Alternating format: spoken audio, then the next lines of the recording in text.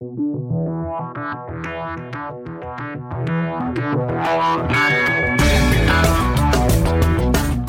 welcome to another episode of Pat and the Fat Man, where we like to talk about movies, sports, and whatever else we feel like. I'm Pat. I'm the Fat Man. Coming to you not live, although we do some live shows now on the sports balling, but this one's not live. We're going to talking about some Red Dawn, Red Drawn, Red Donner, Red... I don't remember what else I came up with. Or as I like to call it, Pat's best impression of Sam the Eagle. Hey, that's solid. I like that. A salute to all nations, but mostly America. But mostly America.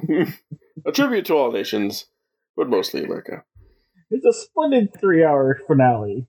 You got a minute and a half. Oh, dear Lord. I can't remember. What does he actually say? Oh, it's been so long. You've been in that park sooner than I have. Yeah, that's a good point. Or more recently than I have. Oh, God bless America. I could butcher my own language and it all makes sense. You know, it's funny on YouTube, there's a, when you choose what language it displays at, English has 5 options, and one of them is English American. I mean, okay, English American, English British. What else is there? I think there's Australian. Southern? English Southern? Yeah, Southern should definitely be an option. All right, so we're talking about the Red Dawns. Last we left our heroes, they had just picked up a new member of the group, and that was...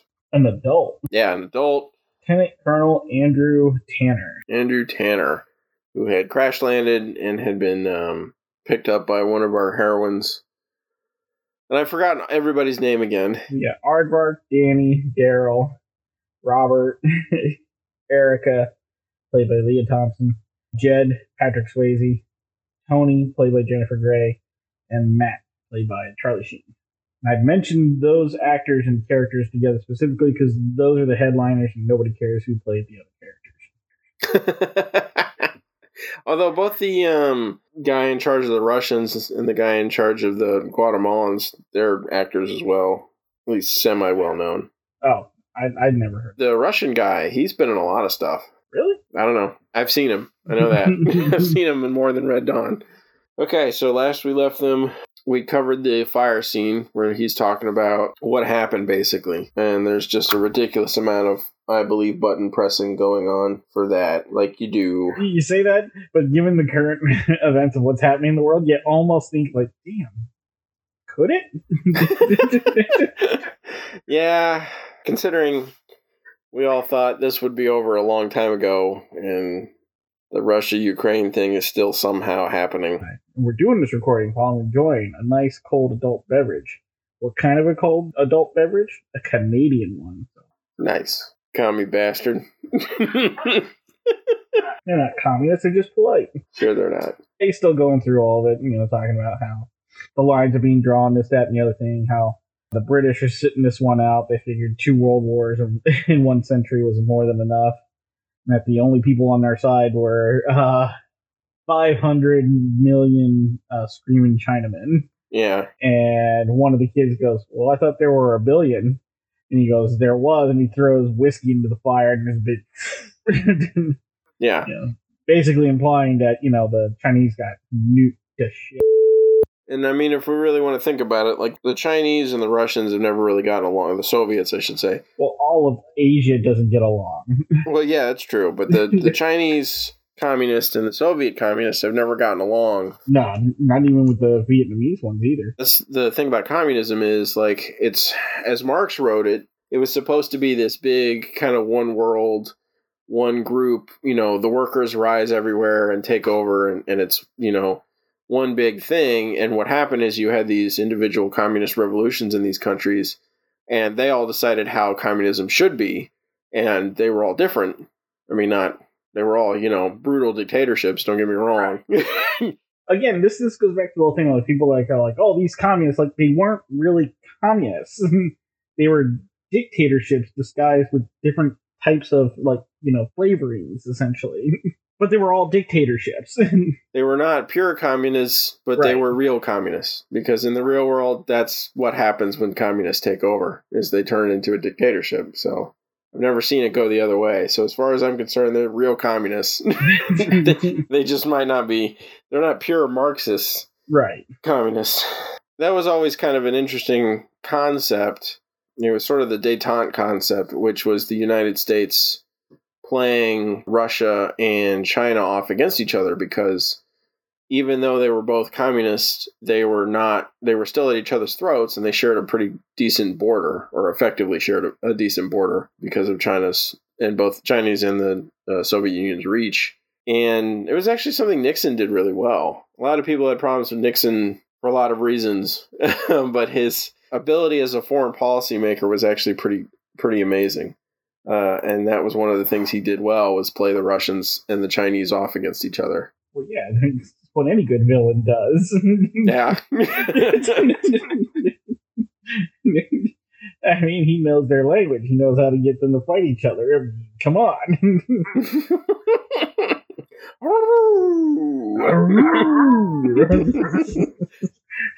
That's a fairly believable scenario with the Soviets, just outright destroying or nuking China effectively. Most Asian countries, their people are generally... Is it racist if they hate everybody, or is it just like xenophobes? What's the correct word here? I don't know anymore, because especially in America, because our version of racism is so tolerant. And I know that's insane to it sounds crazy, but most of the racism you find in the US or in Europe or whatever, it's very much based on skin color. Right. Whereas the further you go back in history, the more broad everybody's racism becomes. Unless you're not exactly specifically that person from that part of the world. You're not from my town, then you're terrible and I hate you. Like sports fans. You speak my language, you look like me, you do the same thing as I do, you eat the same food, but you have a slightly altered dialect because you're from one valley over and I hate you and you should die. Right. That's kind of the racism that's still kind of running rampant in most of Asia. The reason I keep bringing it back to that is just the understanding that was going to happen no matter what, because even if the Russians didn't care about the Chinese would have cared about the Russians. Yeah. It's funny. I was like that, you talk about America being a melting pot, right? Mm-hmm. And it is, and that's one of the big reasons is these people from a variety of cultures come over that have, historically hated each other for hundreds, possibly thousands of years. And they come to the US and they're both Asian. Right. Two people from very distinct cultures, different languages, maybe have, their entire family history have hated one another. And in America, they're the same class of folk. That, and they're forced to get along because the laws dictate that they have to get along, Yeah, so them, the Soviets nuking the Chinese is actually not I believe. There's a lot of I believe button pressing that goes on in that conversation over the fire. Mostly, but just how they ended up drawing the lines and how they ended up getting into the country and right. And knocking out the particular points of... the lack of tactical nuclear strikes. Right.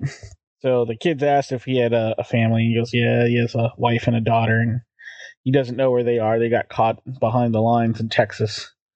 He'd like to think that they're still alive, but he hears terrible things that they do to civilians. We have that little chilling moment. We got told the lines, but then pulled back in. Yes, it's still a war, and terrible things are happening, and it's all the fault of the communists. It flips to a scene in the dark of the lieutenant colonel being woken up by, I think it's Daryl. Daryl. He's like, Colonel, come on, get up. We're going to go hit this armored column, down the road. Early bird gets the worm. And so the colonel turns on his light, sits up, and realizes there's a kind of like a boutonniere. It's like a little flower boutonniere that was slipped into his flight suit in the middle of the night, which isn't awkward at all. Right. So you're like, and there's kind of this feeling that probably from Erica, just because they're the only two that he met and interacted with. Because he hasn't really interacted with Tony at all, so it always kind of points at Erica, and it's a little awkward. So, and it's also interesting because they're immediately bringing him into their operations, right? So we've seen them transition from this ragtag group of survivalists into now they're a ragtag group of freedom fighters, or at least just saboteurs, right? And they kind of spend an evening with him and maybe this is later on, but maybe this is literally the next day. They're like, all right, let's do this. You're in with the group. Let's go. You're another one of the team. We talked a little bit about Jed's leadership and it not being really challenged by the colonel. He just kind of pointing out the fact that he's a colonel, but he doesn't really try. You don't see this sort of, well, I'm in charge now thing going on. And this is sort of Jed saying, well, we had a thing and so we're still going to do it. Right. This doesn't change anything. We're still fighting for our home. Yep. I mean, at this point, because of where he is, and by he, I mean the lieutenant colonel, and the situation, he's not going to tell them, okay, you're all going to follow me and back over the line. He's like, these kids are in this fight no matter what. And at this point, we could use everybody we can, So, yeah, if we can make a little foothold here, do a little damage, then maybe some good will come out of it. He doesn't come out and say it. In fact, he kind of tries to wake these kids up after this next scene about, what they're really doing and whatnot. Yeah. That's the logical conclusion I draw from it. We flip to the next scene where they're just right in the middle of full combat, shooting at troop carriers, APCs, trucks hauling soldiers, light tanks, things like that. And they're just, gunning them down with, AK-47s and throwing grenades and whatnot. Erica's got like a machine gun. At one point, Jed tells the lieutenant colonel, watch those claymores in the trees. Because the Russians had jumped to the other side of this road that the armored column was driving down. And you see Jet pull a plunger, trees come flying everywhere, bombs and whatnot. Matt takes out a truck with an RPG. You see the aftermath. Things just blowing up, and all the Russian soldiers are dead. And Jed looks to the lieutenant colonel and goes, not bad for a bunch of kids, huh? And Lieutenant Colonel goes, your mom would be real proud. That exchange to me strikes me as kind of the most important, because you have this sort of, like, the words, your mom is maybe true, right? Like, they're freedom fighting, they're taking out the Russians, but the way Jed says it, it's not in the sort of congratulatory way. It's sort of deadpan. It's kind of just like, I'm not agreeing that this is a good thing or disagreeing. Well, more it's like he's turning to the colonel and saying, hey, we're doing good, aren't we? We're pretty darn good, aren't we? Like trying to show him that, hey, we didn't have training like you, and here we are, shooting these guys up. Yeah. That's more of it, like saying, see, we can fight. Right. We're not just kids. Don't look at us as kids. We can fight. Yeah. And the colonel kind of saying, yeah, but is this really the thing you should be doing? And the colonel doesn't really know the backstories, right? He doesn't know what they've been through necessarily. He doesn't know what they've seen. Right. He just knows those are kids. From his perspective, he's like, kids shouldn't be doing this, right? He's still a soldier. He's still part of a standing army. Probably back home in the freedom area, they're not conscripting kids or maybe this young, maybe like Jed, but nobody, as young as, and probably not the girls, right? Because this was before the time that women were in the military, or at least in combat, right? Or a major factor. Yeah. Right, yeah. They were in the military, but they weren't combat. This probably all hits Jed as sort of like, what I've seen objectively is probably good because bad guys. But you kids doing it, I don't know how much I can get behind that. That's the feel of that phrase he utters, your mom would be proud. It is sort of like a Jed going, this is what we're doing. Like, isn't this a good thing? And the colonel going, yeah, maybe. Well, the more I took from it, it's more like he's looking for, look how good I am to the colonel. And the colonel's kind of like, yeah, don't toot your own horn that much, kid. All right. you think you're doing you think this is the real war? It's not. And he says as much, in this next scene, when they're all at the campfire around him, and he goes, you think you're tough for eating beans every day? There's a 500,000 scarecrows in Denver that would give anything for one mouthful of what you got. And he's just trying to tell him, look, this ain't the real war. You got a small part of it, and it's not even the worst part. Because they've done all these things, they feel like they're acting like they're fighting a real war. And in a sense, they are. It's just, it's not the hardest part of the war. Right. In any given war scenario, there's always people suffering besides those folks on the front. Like, don't get me wrong, the folks on the front have by far the worst of it. Mm-hmm. They're kind of in a different mindset. But you start looking at, quote unquote, the folks back home, right? Any modern military has like 6 to 8 people that support it. The further you go back in history, the smaller that number gets. But there's always some number of people, quote unquote, at home who are supporting the guys in the field, and they all feel the pinch. And depending on how things are going, that pinch can be pretty hard. And he mentions in this, I mean, he said the 500,000 scarecrows in Denver, they were under siege for 3 months, living off rats, sawdust, and sometimes even each other. Yeah, that's the reality of siege warfare, right? Right. Like, that's the terrible, terrible things that happens. Although to be honest, I'm not really sure how a siege plays out in a modern... I mean, it happens, but then again, it's very strange in comparison to, like, old school sieges. Right, because, like, you know, in old school sieges, you can't airdrop food and whatnot. So unless you have a really good air defense to prevent that from happening, it's hard to stop from, like, food and things getting into an area. Right. It just seems like they move a lot faster than older sieges used to move. Right. You know, you might encircle or get around a city, but a lot of times it's always trying to forward motion into the city to capture it. Modern siege warfare, like, yeah, I get it. There is the possibility of starvation and stuff for folks who are involved in it. But in an active war zone, it doesn't strike me as being as prolonged as all that. And in fact, that would be the only thing that would explain the stabilization of the lines, is if you're trying to just hold siege to certain cities. Otherwise, you just blow it over and then move on, you know? Yep. Because that's what's holding you up, is trying to take someplace intact. Yeah, you're trying to destroy something so you don't have to... rebuild. Right, some piece of the infrastructure. You want to kill the people without killing the city, so that way you can take the infrastructure that's already there and make it your own. Which was the interesting thing about how they talked about using tactical nukes, because the neutron bomb had been developed to do just that. It was something that killed people, not stuff. Mm-hmm. So it was perfect for something like trying to run through and take over a city that you wanted to keep intact.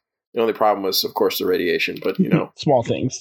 Yeah, we're already pushing the I believe button on them using tactical nukes in the first place, so. Right. Yeah, and then he mentions how the pyres for the dead at night, you know, light up the sky, and that it was medieval. And then he gets up and he walks past Robert. Sees Robert. It was Robert covering all the kills on the butt of his AK. And he says to Robert, all that hatred's going to burn you up. Robert goes back, keeps me warm. Yeah. So then you start seeing, like, the slip in the psychology, you know, that's taken on at least Robert in this particular case.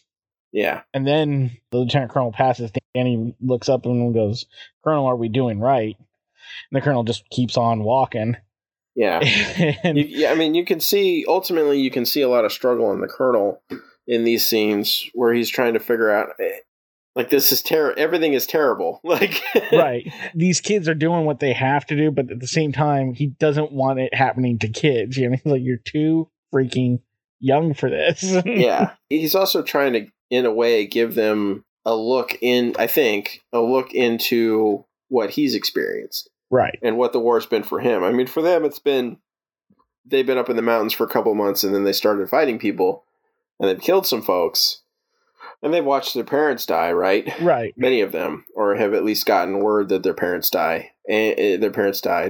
Doing these operations, and the colonel is like, okay, you guys just have no idea what's going on out there. Right. And, like, he gave them, like, the kind of tactical overview, or the strategic sort of overview of what's happened in the war, what's happened with you guys, and now he's giving them sort of the horrors of war, just to let them know what's going on. To keep them from getting cocky, from overconfident and cocky about what it is that they're doing. Yeah. Because, you know, he looks at it and goes, there might be a time where they're faced up against odds that aren't in their favor, and these kids think they're invincible, because that's what ultimately teenagers do, is they think that they're invincible, and then success only makes them believe that that's validation of their immortality. Yeah, that's sort of what he got off of Jet earlier. Right. And the fact that their operation was just so successful. Like, nobody died, everything went well, and he was just trying to say, you know, it's the war is hell, and everything is not hunky-dory out there. Well, and especially since the attack that he saw them do wasn't against a heavy armed force that saw them coming, or knew they were going to be there, or knew that they were going to be challenged, you know? Mm-hmm. Granted, those are trained soldiers versus kids that had, you know, never shot at other human beings before, but, well, I mean, they had at that point, but realistically speaking, hadn't really been trained for what they were doing, but it wasn't exactly a hard target, as they would say, a target that would be of superior firepower. Right. It wasn't something that was necessarily going to be able to punch back the way they were hitting it, or was going to be able to expect it.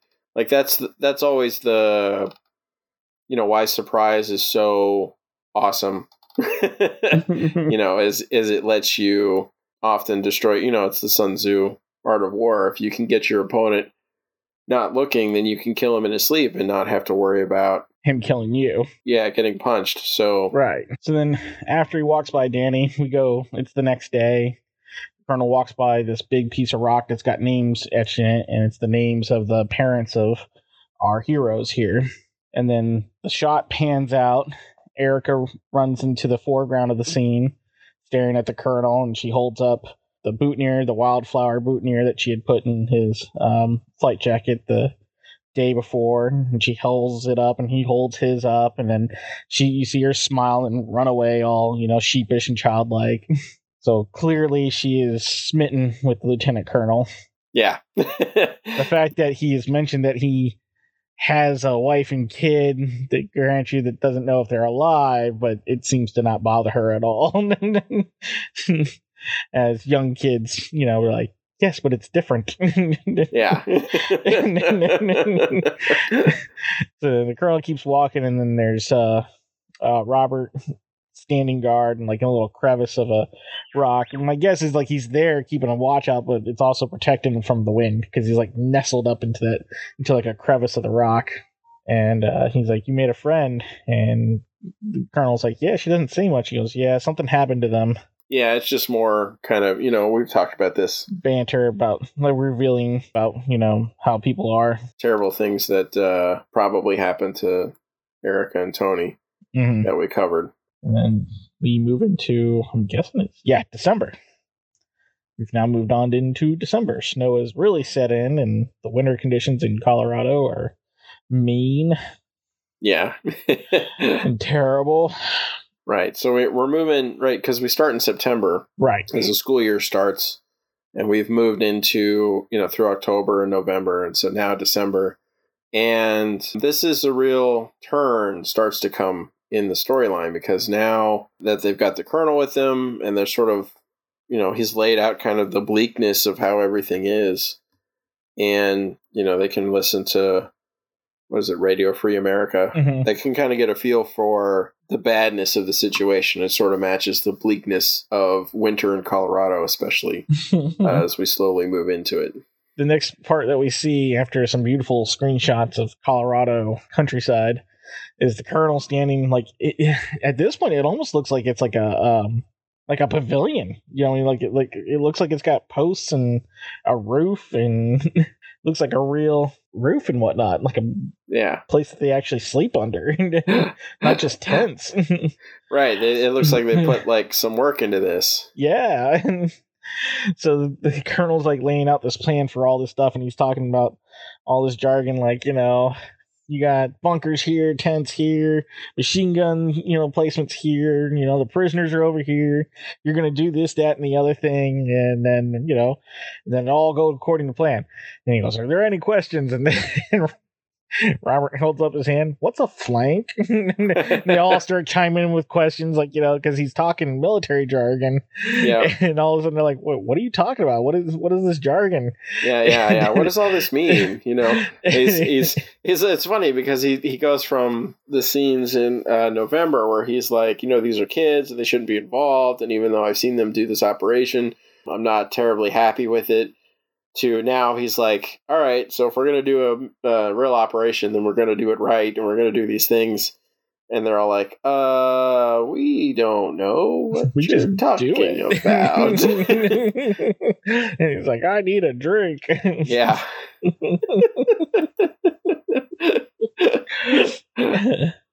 So then the next thing you see, it's nighttime, and see two Russians on basically, it's a cherry picker as a guard post.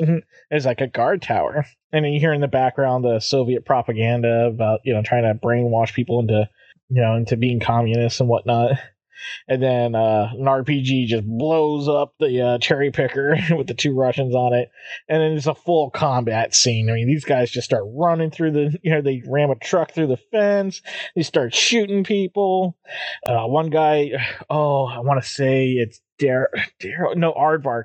He speaks to the Cubans. Oh, it's the Wolverines. They're here. And he runs away and jumps behind like a machine gun turret emplacement, then that's when, Erica just starts blowing them up. A couple of the other guys, they run after the pilots that are getting into their jet fighters and start throwing the grenades into the back of their jets. And it's this whole combat scene. It's really kind of cool. Like they actually carried it out like they planned, Yeah. They're effectively attacking a base, right? It's essentially the political prisoner camp that they saw their dad in last time, the drive-in theater. Yeah, so instead of attacking like a moving column or something, which has kind of been their bread and butter this whole time, they're attacking like a full-blown installation that's it's been set up for a long time, so it has a decent amount of setup to it. Right. You can tell, like, some of their operations have been sort of seemingly at this scale, but not really. It seems like there's a lot more communist soldiers between the Cubans and the Russians and whoever else is getting shot up there. There's just a lot more folks that they're, putting in the ground. Right. And that's a big part of it, is sort of this escalation of what it was. You get kind of a question of, like, why do they pick this target? Well, it's because, it's where all the political prisoners are being held, and they think it'll do the most good. Well, yeah, because the truck that they used to ram through the fencing, Jed's on the back of it handing out AKs to all the American prisoners, Yeah. Here, take them. Here's your chance. Move. We're all going to die standing up. That's a direct quote, by the way. Yeah. This is a great scene. So Robert throws the grenade into the air intake for one engine, and then the colonel asks Robert for a grenade, and he pounds the grenade against the cockpit of the one Russian, pulls the pin, flips him off, and then throws him into what I can only imagine was like an air brake. It was like a framed piece of metal. Yeah. Like a slatted, I know what you're talking about. I'm trying to think of what that was. If that was just cooling vents or if that was part of the whole engine setup. Yeah, because it moved up and down from being flush with the cockpit, behind the cockpit. Right. Yeah, and I remember that being part of it, the sort of the jets. I think I remember the colonel or somebody talking about like this being important, that they don't get off the ground and they blow them up, because this becomes a big focus of like the second act of the. Not that this takes that long, but there's definitely a stage one where it's sort of shock and awe, surprise, and misdirection with Aardvark, followed by this piece of it, which is the sort of the strategic sabotage piece of it. You hit him with a truck, it causes a lot of chaos and confusion. You're giving guns to guys now. I'm fighting an armed camp within my own camp.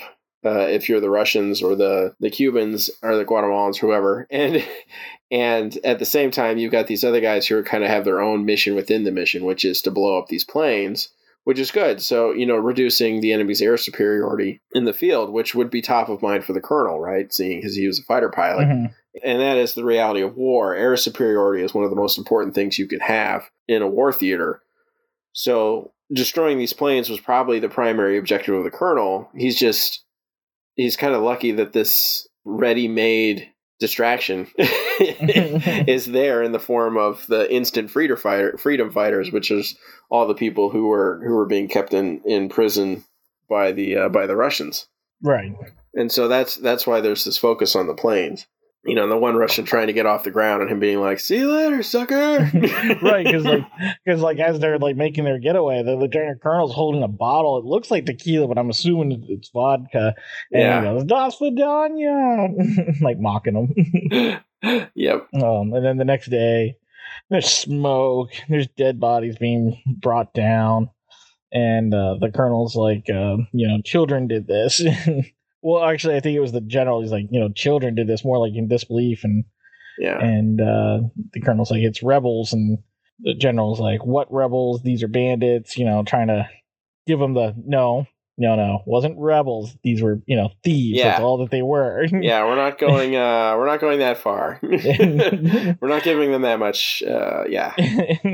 And then, the Russians shoot a bunch of prisoners in the back that were facing a fence, and the colonel's like, every time the guns go off, the revolution grows.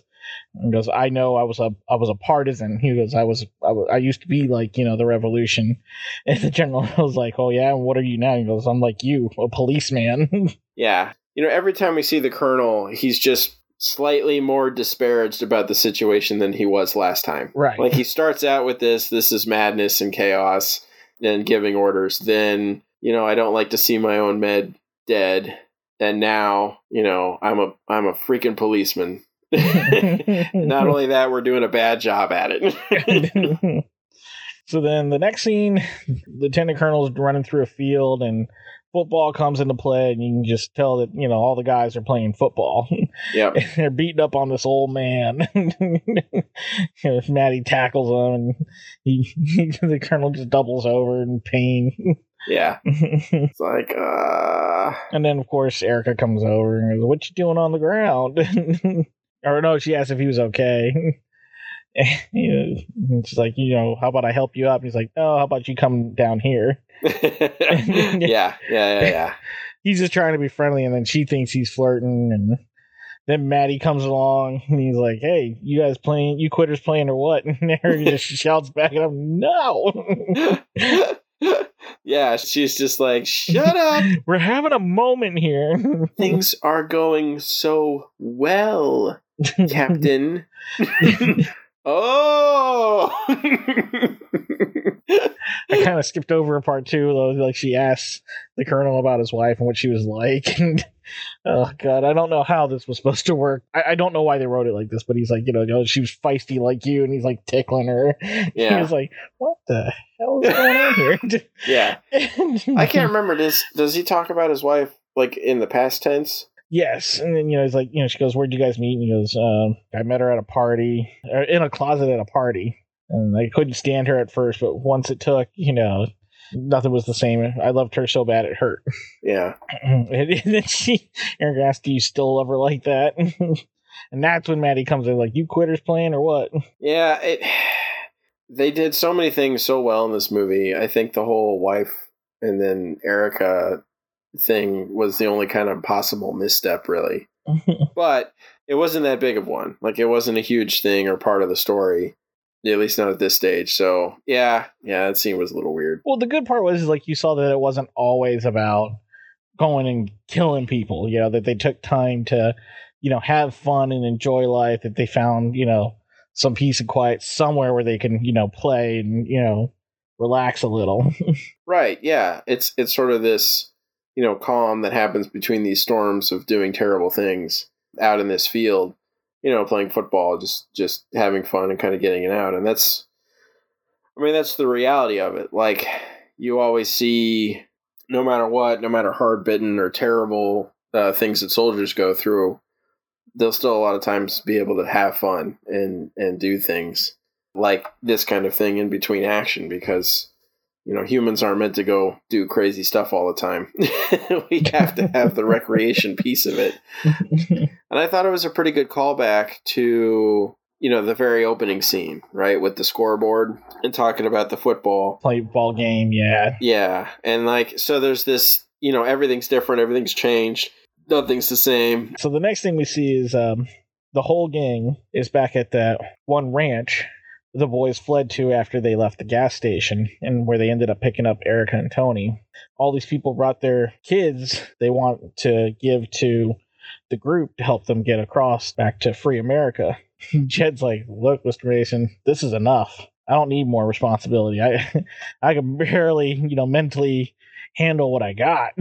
Yeah. And that's sort of the obvious outfall of rescuing all the prisoners, right? Right. Is now they have a bunch of people who are on the lam and who ultimately need to find somewhere to go or get back to free America. Otherwise, they're just going to be recaptured and they'll probably be killed, right? Right. Mr. Mason said, hey, they've heard about you on the other side, meaning free America. And goes, they may have heard about you all the way to California. He said there's talk that they'll bring in special forces and to help you out in the springtime. And that's when the lieutenant colonel leans over and goes, telling him, hey, like Green Berets, like real people. And he hands him a jar of clear liquid. Yeah. So, probably moonshine.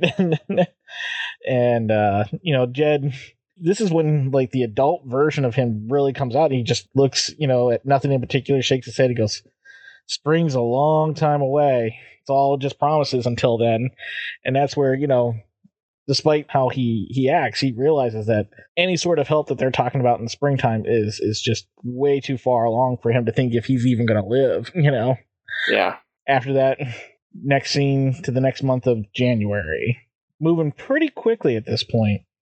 We're starting to hit more action scenes and whatnot. It leads straight into action. You see tanks rolling and explosions and whatnot. And a group of heroes are now clad in like white snowsuits, making their way across basically a prairie. It's not quite a desert. It's like a sparsely forested prairie planted with trees.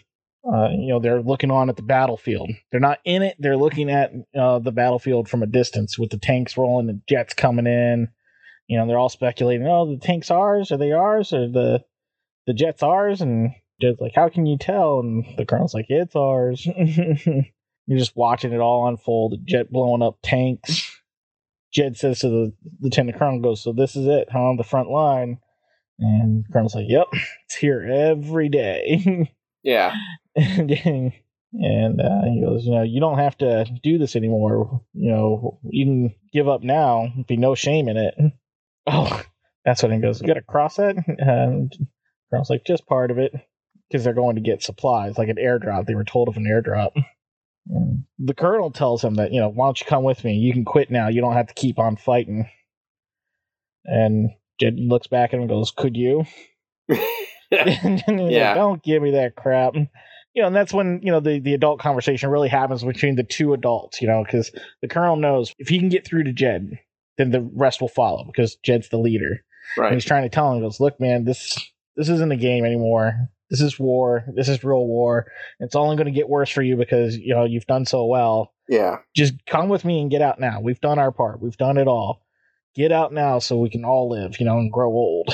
So this is where sort of like you realize what's going on here. Like they're at the front lines and you're like, oh, they're repatriating the colonel, right? They're trying to move him across the line. Right. And now he's making the bid with them. No, you guys should come with me because you're either not going to last on your side of the ball or things are going to get worse because you're doing well. And the spring is a long time away. Like they talked about the Green Berets coming or, special forces or whatever. The colonel's like, I don't want you guys to die, more or less. And I think you should come with me. And there's a lot of basically kind of hemming and hawing on that because they don't want to feel like quitters. That's what he's afraid, that if he leaves, they'll be seen as quitters or cowards, especially Jed and his brother Matt because of the way that their father raised him, the tough guy, you don't leave a job unfinished. You don't run away from a fight, that whole thing. And that's part of it, I think. There's also a part of, like, I don't want to abandon my home. Right. And that's sort of two-staged. I don't want to abandon, like, the people who are living in the place that was my home. And at the same time, we've built this thing that, the Wolverines. We built the Wolverines, and I don't want to leave that either. Like, that's become home. That's become my normal. Like, and that's the first new normal that these kids have ever had to experience. Mm-hmm. Like, everybody goes through stages in life where they have to go to new normals, and sometimes it's forced on them. Like your parents move or something happens and you change locations, you change houses, you go away to college, stuff in your life changes. And so you move from one normal to a new normal, and it's always traumatic in some way. There's always a little bit of trauma or issue with going from one normal to a new normal, especially if it's sprung on you all of a sudden. So there's always a lot of hesitancy towards that. And so that's part of it too. Like, we don't want to be quitters. We think we're doing good work. We don't want to abandon the people at home. And like, we have our place. Like, this being Wolverines is us. And I don't want to abandon that identity. Right. And so they're sort of fighting with the colonel on that one. And then all of a sudden, surprise! There's a Russian tank rolling up on them from behind. And now they're scrambling to find a place to hide. It doesn't seem like it's found them at first, but they're hiding right near the tank as it's firing on the other tanks. So it's like being near a cannon barrage, constantly firing, and you're so close and it's so loud. And and then a second tank rolls up from another angle. So you're like, oh crap, what if they see us? And so now they're all panicked. All the kids are panicked at any rate. And the one kid, Aardvark, he's like panicking and, wanting to run and, I can't stand it. And the colonel's like, trying to jump on him, telling him to stay down, stay down. They go to try to make a run for it. The colonel gets up because he's going to throw a grenade into the tank. And that's when Aardvark, is like, Colonel, I'm coming with you. Like he's going to run after him like he feels safest with him. Yeah. And, he's like, I'm coming with you. And one of the Russians from the other tank sees him on the machine gun turret and starts shooting. It's this big fight back and forth. And Aardvark gets shot. And then the colonel gets shot. But the colonel still ends up putting a grenade in the tank. And then as the colonel's shot, he pops a smoke grenade.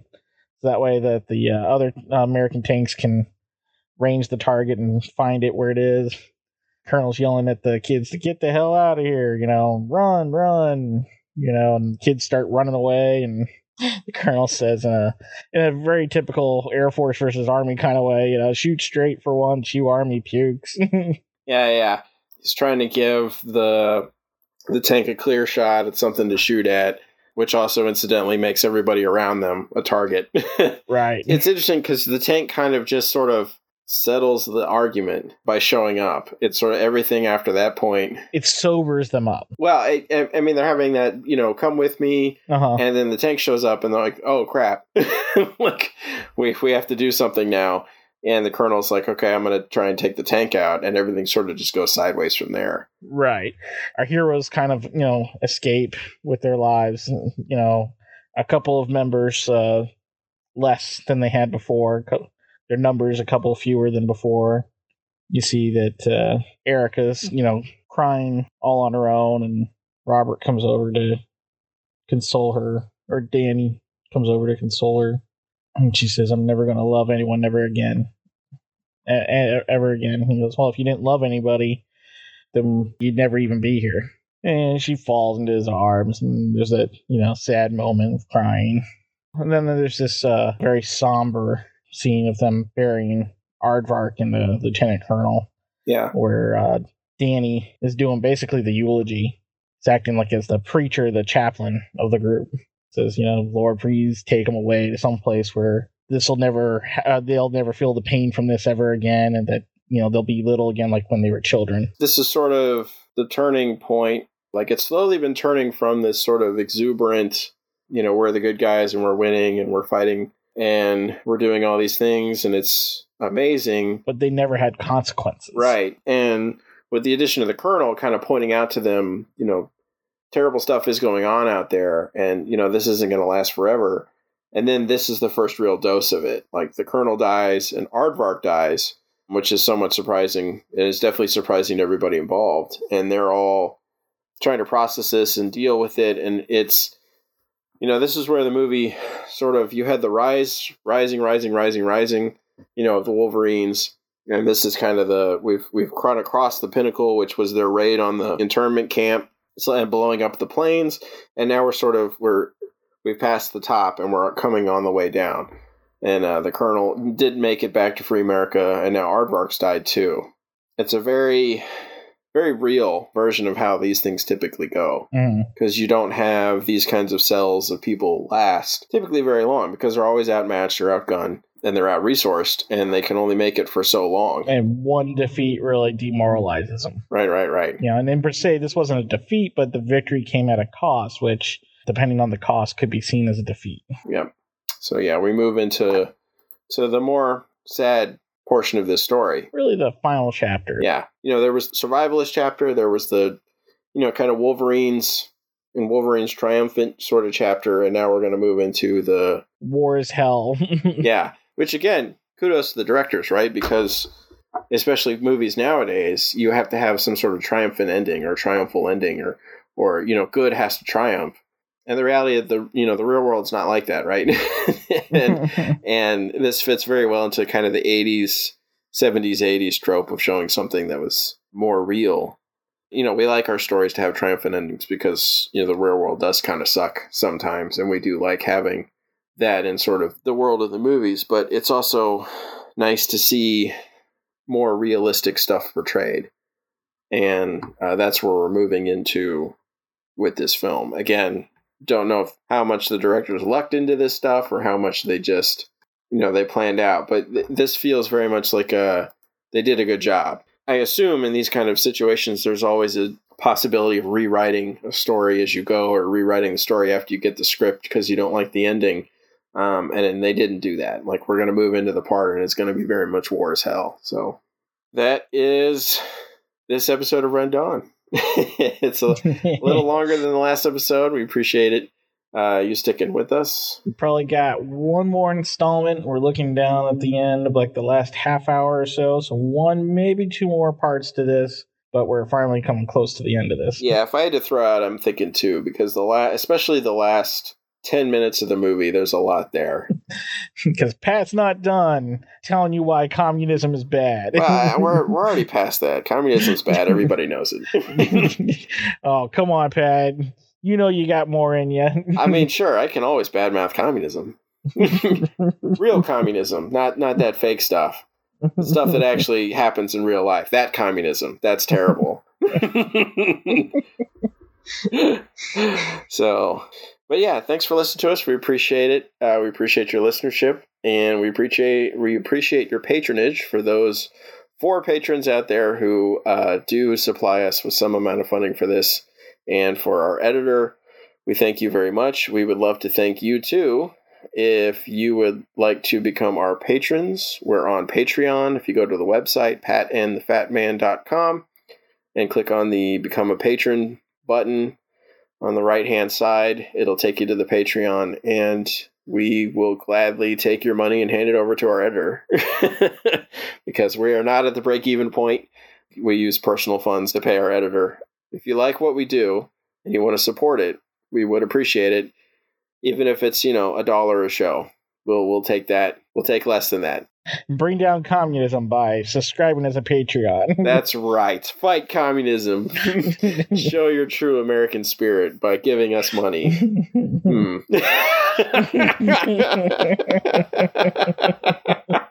Yeah, that felt dirty. I don't know if I want to say that again.